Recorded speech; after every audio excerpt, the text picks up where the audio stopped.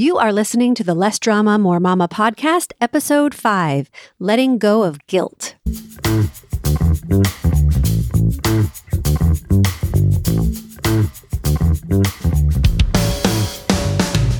This is Less Drama, More Mama, the podcast for moms who want to feel calm, in control, and confident about how to handle anything life throws their way. If you're ready to go from feeling frazzled and disrespected to feeling calm and connected, this is the podcast for you.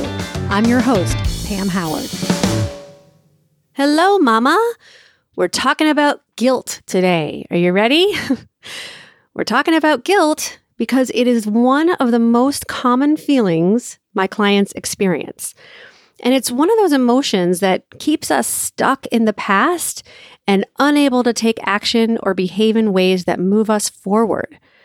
So it's really important, and I want to just dive right in. I looked up the word guilt online, and there were 3 definitions. Number 1, the fact of having committed a breach of conduct, especially violating law and involving a penalty.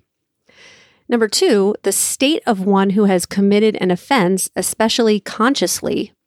And 3, a feeling of deserving blame, especially for imagined offenses or from a sense of inadequacy.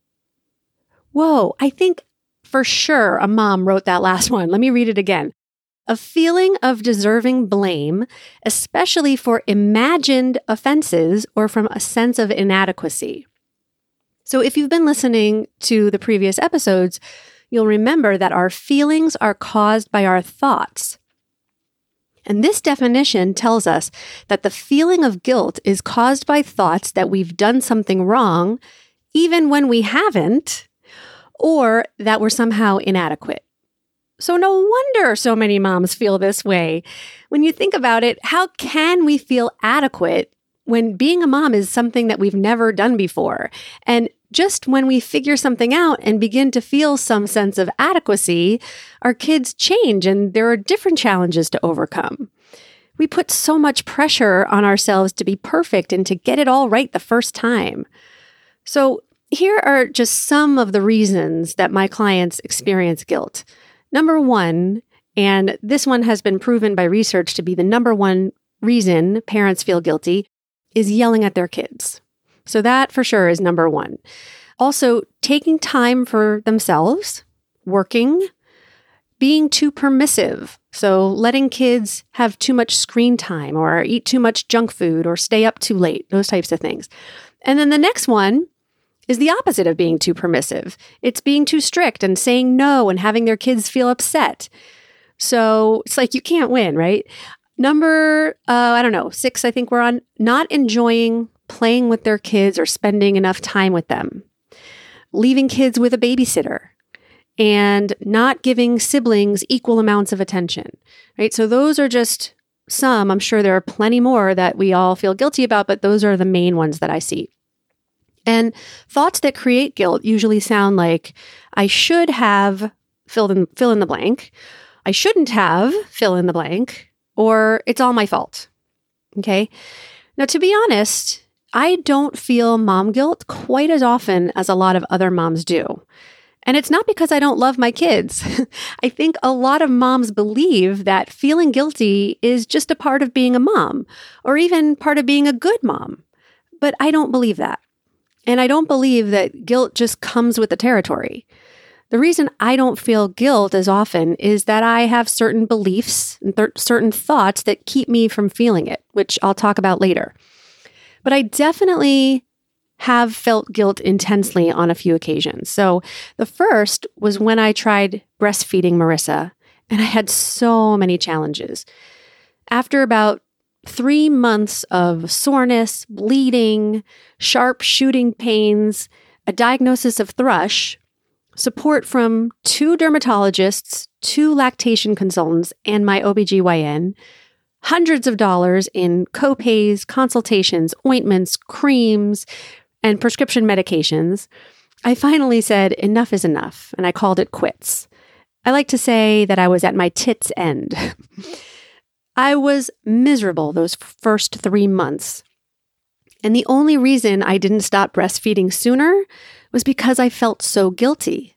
Talk about feeling inadequate. My brain told me, what kind of mother are you that you can't even feed your baby? She's not getting the nutrition she deserves. I would watch these other moms with envy as their babies just latched right on and started sucking away.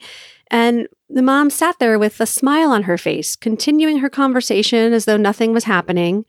I thought, how do they do that? And what is wrong with me that I can't? Oh my gosh, I was racked with guilt day in and day out. It was only after I hit rock bottom that I started to change my thoughts about my situation and let go of the guilt. My thoughts turned to, Marissa is thriving as an infant. I had been formula fed and I turned out okay. And Marissa's pediatrician and my OBGYN were actually encouraging me to stop. So I adopted the belief that while breast may be best for some, it wasn't best for me, and that was okay. When Dahlia came along, all those memory and pain-erasing hormones hadn't completely blocked out my earlier experiences with Marissa, but I thought, maybe this time will be different. And it wasn't. I stopped after 3 weeks, but this time the guilt was fleeting, especially as I enjoyed the freedom to let other people feed her in the middle of the night while I caught up on much-needed rest. Now, the other time that I felt intense guilt was back in November of 2013. I allowed Marissa and Dahlia each to have some Halloween candy after dinner. Dahlia chose first. She took a lime-flavored Tootsie Roll out of the pail, and Marissa said, "Oh, those are good." Dahlia asked, "Do you want the yellow one?" And Marissa said, "Sure." For a split second, I considered checking the ingredients because Marissa has a life-threatening allergy to dairy. But she had said that she'd eaten it before. And I even asked her, "Are you sure you've had these?" She said, "Yeah, I'm sure." She insisted. So a few seconds later, while she was chewing the candy, she suddenly asked, "Mommy, what's skim milk?" She said that she felt a familiar tightness in her throat, and when she checked the candy wrapper for the ingredients, it said skim milk and whey. She spit out the candy and started to panic. I immediately gave her 10 milliliters of Benadryl, and while I was freaking out on the inside, I tried to remain calm on the outside. I looked in her throat, and it seemed swollen. I could see the tops of her eyelids turning red and getting slightly puffy. And I remembered all the other times that came before this, when her reactions were severe enough that I held the EpiPen in my hand but never administered it. The Benadryl had always come through for us before. But I could also hear the voice of our allergist saying, "There's no harm in giving the EpiPen, but there could be harm in not giving it." And I heard his voice telling me, "Whenever there's swelling, that's a systemic reaction. Give the epinephrine. Don't wait." I remembered learning that with each additional exposure, her reactions could get worse. So I administered the EpiPen and we called 911. 2 emergency responders showed up at our house and wheeled a stretcher into our foyer. They came into the kitchen to see Marissa, who had started sneezing and blowing her nose like crazy. Her eyes were all bloodshot and swollen, and her cheeks were bright red.